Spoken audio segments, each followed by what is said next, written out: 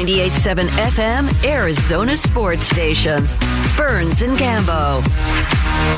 Outside of one regular season win in Week 4 last year by the Arizona Cardinals, it has been very, very one-sided between the Cardinals and the LA Rams, including and especially that playoff game from January in which the Rams absolutely dominated the Cardinals. Now, for the first time in the 2022 regular season, they meet. And joining us right now, she covers the LA Rams for ESPN and ESPN.com. Sarah Barshop joining us here on the Burns and Gambo Show. Sarah, I'm Dave. This is Gambo. Welcome to the show. We appreciate your time on this Thursday. Thank you. Of course. Thanks for having me on, guys. Well, Sarah, what seems different about the Rams this year compared to the success they had last year when they made their Super Bowl run?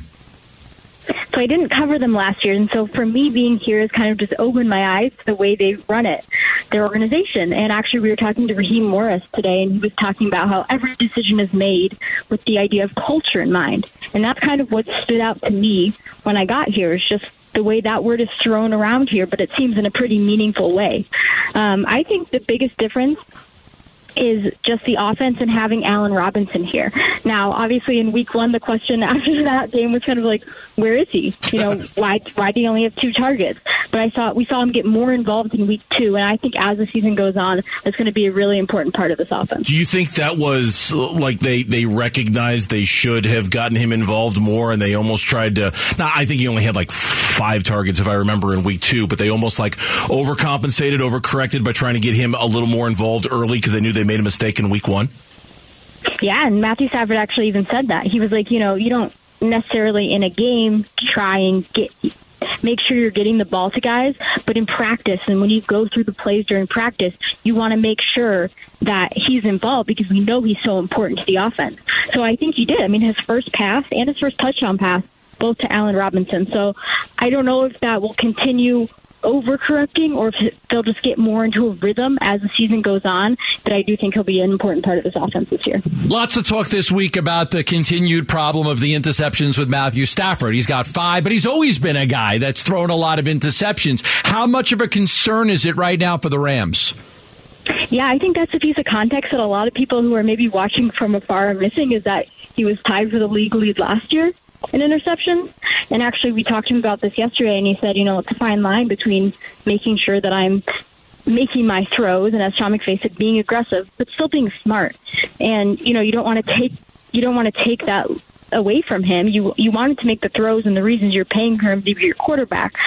He said, Stafford said, obviously it hurts when I turn the ball over and it hurts our team, but I don't get the sense that they're all too concerned about the individual throws and correcting that.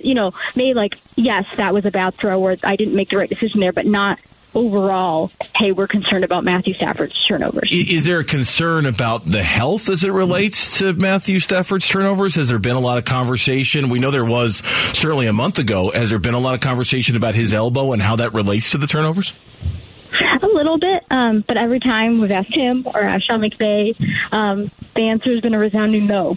Now who knows if what they're saying publicly is how they are, feel privately, but I actually asked McVay about that yesterday, and he said, I have to trust Matthew and he knows his body. But yeah, no, that's been brought up and it kind of been shot down every time. Sarah Barshop covers the LA Rams for ESPN.com, our guest here on the Burns and Gambo Show. We're looking at it from afar, but of course we're very familiar with the Rams and this matchup. From your perspective and what you've gleaned from the locker room and talking to the players, how much are guys like Von Miller missed? How much are guys like OBJ missed? And how is it too early to even start wondering that, or is their presence really the lack of presence really noticed there in the locker room? I think it would be noticed more if they had not brought in a guy like Bobby Wagner. I mean, I think he really has stepped into this leadership role. Every player you ask about that, you ask about Bobby, of course, they're complimentary of his football, but also just the person he is and how he acts as a leader. He was voted as a team captain before he even began his first season here, which I think shows you how highly he's thought of here. So I'm sure they miss him on the field, especially with Van Jefferson gone. or injured right now and it hasn't played the first 2 weeks. But I think in general that leadership role, which is where you would really miss those two guys, is being filled by Bobby Wagner. First couple of weeks, what kind of indication did you get on what type of running game the Rams are going to have? I know they've struggled over the years to, with especially last year with Stafford, to have those 100-yard rushers. But what have you seen out of the running game so far? A lot of just inconsistency in how they're being used. We saw in week 1, Cam Akers play 12 snaps, and then after the next day, Sean McVay is saying, well, he needs to have some more urgency. And then the snaps the carries being kind of split in week 2 between him and Darrell Henderson. So I think it'll be a while before we know exactly what to expect out of that tandem.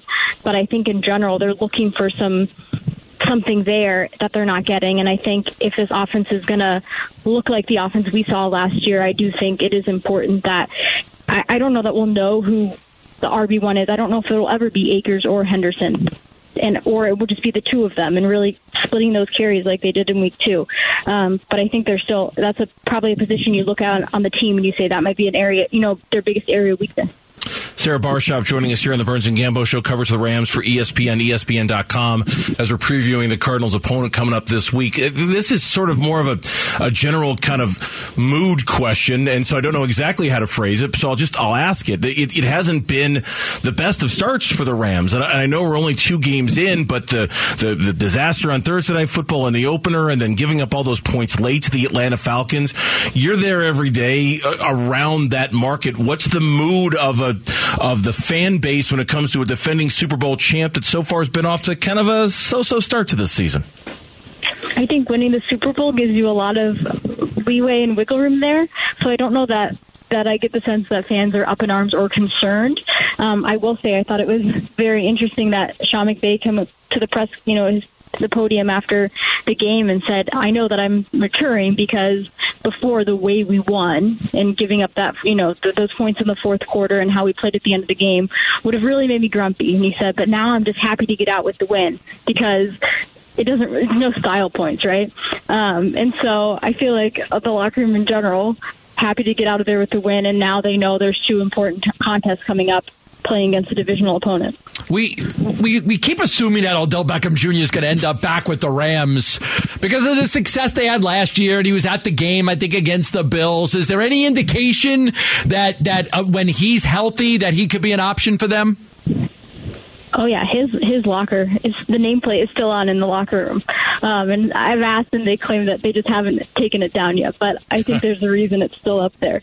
Sean McVay has been very public in his courting during press conferences of OBJ, so not 100% this will definitely happen. I don't think there's an agreement in place, but I do think if it makes sense for both sides when the time comes, that I wouldn't be surprised to see him back here. Yeah. Sarah, if you are headed out to Phoenix for this game, safe travels. We appreciate the time as always, and we look forward to catching up with you in the future. Of course. Thanks for having me on, guys. Great to talk to you.